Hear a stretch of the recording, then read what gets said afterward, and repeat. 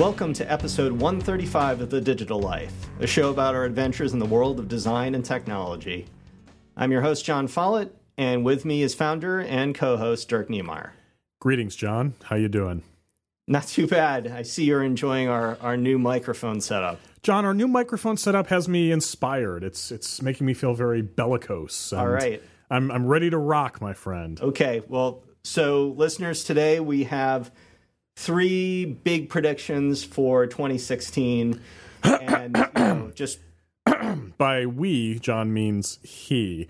We are having a prediction episode, but I'm not feeling very predictive about the next 12 months for one reason or another. So we have John Follett's big 3 predictions for 2016. All right. We need some sound effects of planes crashing there. So my first prediction for 2016 is that the Internet of Things gets out of its America Online stage. So let me give a little background on it. The 2015 Internet of Things hype has been so huge and majestic, and at the same time, the results have been somewhat mediocre, and just the hype seems unjustified. So I think it's akin to the America Online stage of the development as far as the technology goes, and I'll give a shout out. I saw online another commentator was calling it the GeoCities of things, which I love that description. So the John, point that we're at, yeah, you're old. I am not that old. Do our listeners know what GeoCities is? Raise of hands. If you know what GeoCities is, raise your hand right now. Just and don't do it if you're driving, or keep one hand on the wheel. So the stage that we're at with Internet of Things is just really sort of difficult in that people are trying things out. It's very DIY in some sense. There aren't a lot of standards. A lot of the usage is set up to be sort of cute demos and not really, embedded into our lives. And if you recall, AOL felt like a quirk. It felt like a very expensive quirk, but it was sort of a pop culture phenomenon, especially with all those CDs that they sent to people. But the real potential of the internet was hidden there. I mean, there was a lot of goodness in America Online, but there was just also a lot of strangeness, and this closed system really has very little to do with what the internet is today.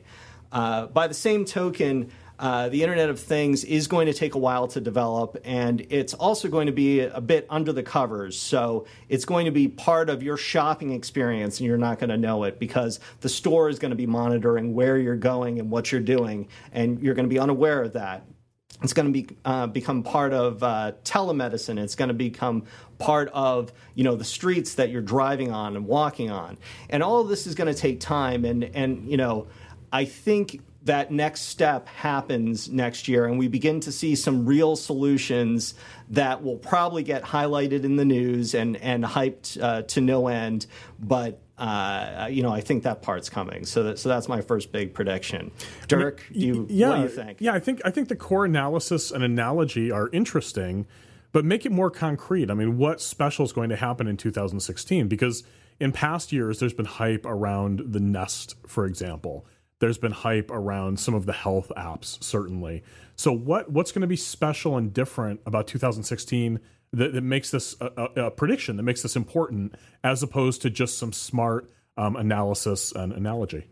So there's going to be a city in the United States that has reduced traffic congestion in a major way as a result of an IoT implementation. And I don't know if that's going to be Boston or if it's going to be San Francisco, but there's all sorts of projects going on right now to do those sorts of things with large tech providers like IBM.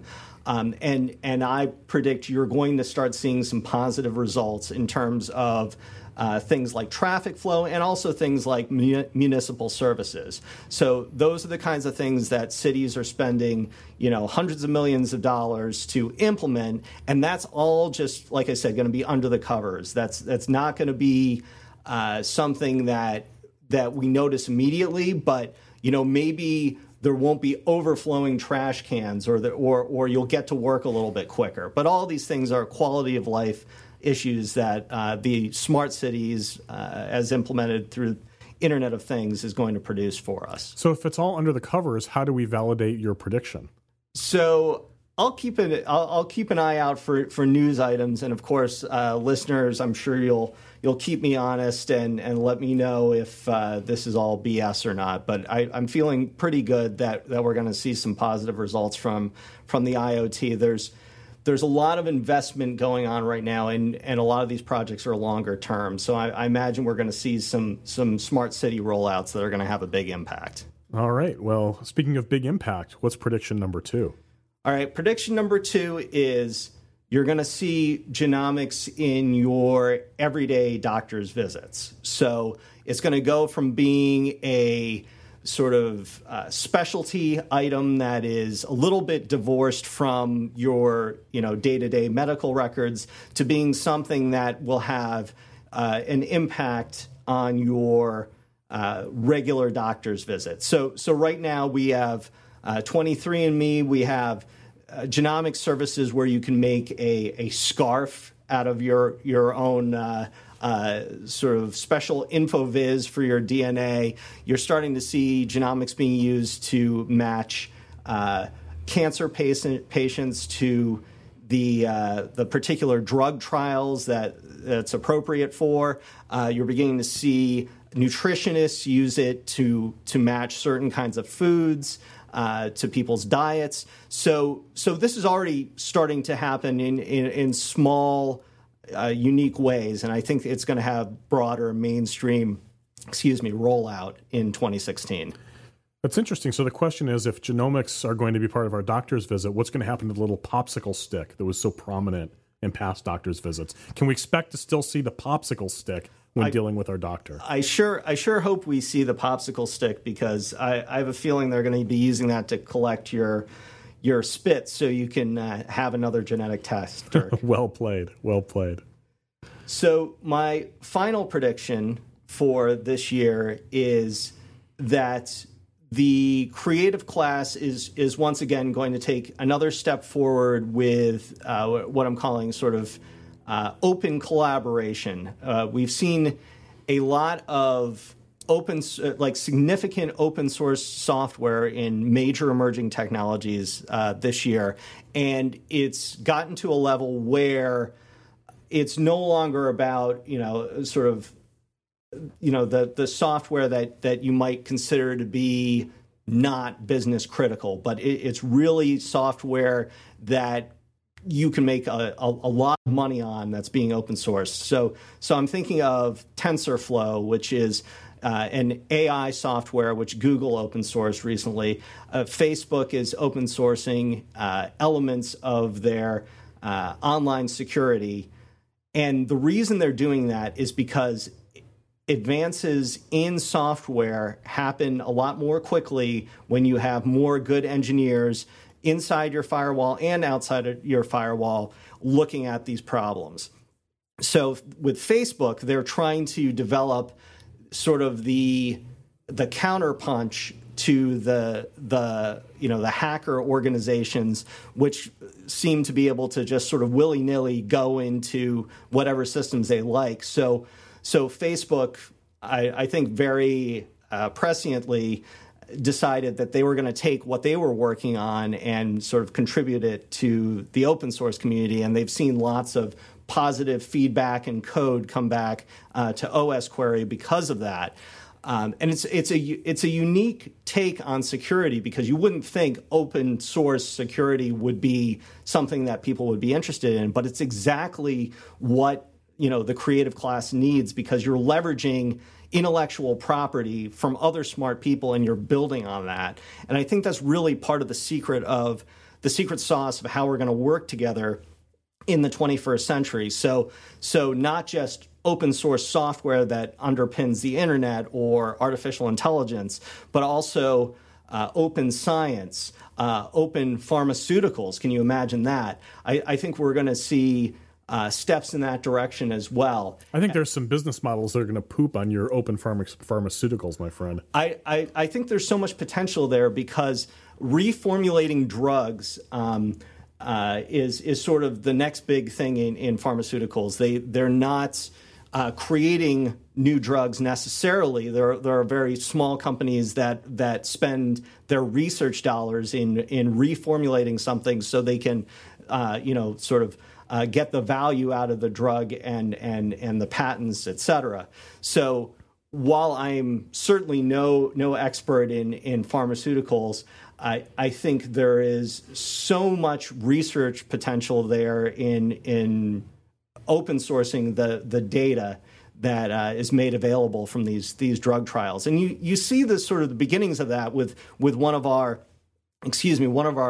clients, Open Humans, which is basically reaching out to the community and saying, you can have all this data that we have on people as long as you return data to our database for the next guy, and as long as you share the results with the people who you're studying. Now, that isn't pharmaceuticals necessarily. There are a lot of other scientific research studies that they participate in particular, the Personal Genome Project is sort of the biggest one.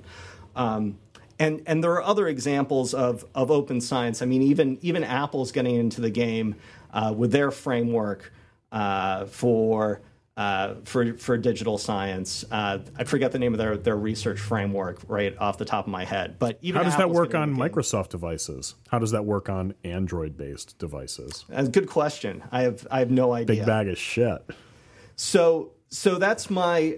You can probably tell that my inclination is to leverage open source IP where it's possible. There could be a lot of good that comes out of open design, for instance. There isn't a lot of open interaction design and UI design. There's some. I mean, there's user interface libraries, for instance. But Involution has open sourced our HGraph, which is that InfoViz for showing a patient's healthcare metrics all in one picture. I think we need a lot more of that because patients need to understand their metrics, right? So there's my flag in the ground for 2016 in more and very significant open organizations and software. So how do we measure these predictions? How do we, at the end of the year, say John killed it or John was way off? How do we figure this out? Right. So with our first one for the IoT, I think we can say if there are some significant smart cities projects that are theoretical or manifest. Manifest. Okay. Right. For the second one, genomics and everything, if you go to a doctor's appointment and there's a request or a way that you can participate by either giving the doctor genomics data or having a sample taken, I would call that a validation of the prediction. So I'm going to make sure to go to at least one doctor.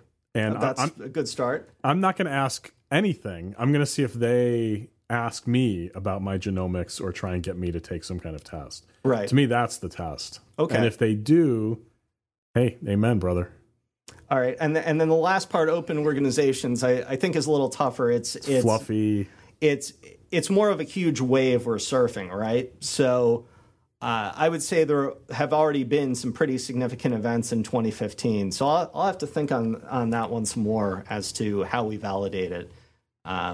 But that is the trend that open IP is able to be leveraged, whether you're in science, artificial intelligence, robotics. I mean, the examples go on and on. I don't think open source gets enough respect, or maybe it does, but it's not sort of shouted from the rooftops. So we'll have to see how that one goes. All right. So listeners, remember that while you're listening to the show, you can follow along with the things we're mentioning here in real time. Just head over to thedigitallife.com. That's just one L in the Digital Life. And go to the page for this episode. We've included links to everything mentioned by everybody, so it's a rich information resource to take advantage of while you're listening or afterward if you're trying to remember something that you liked. And if you want to follow us outside of the show, you can follow me on Twitter at John Follett.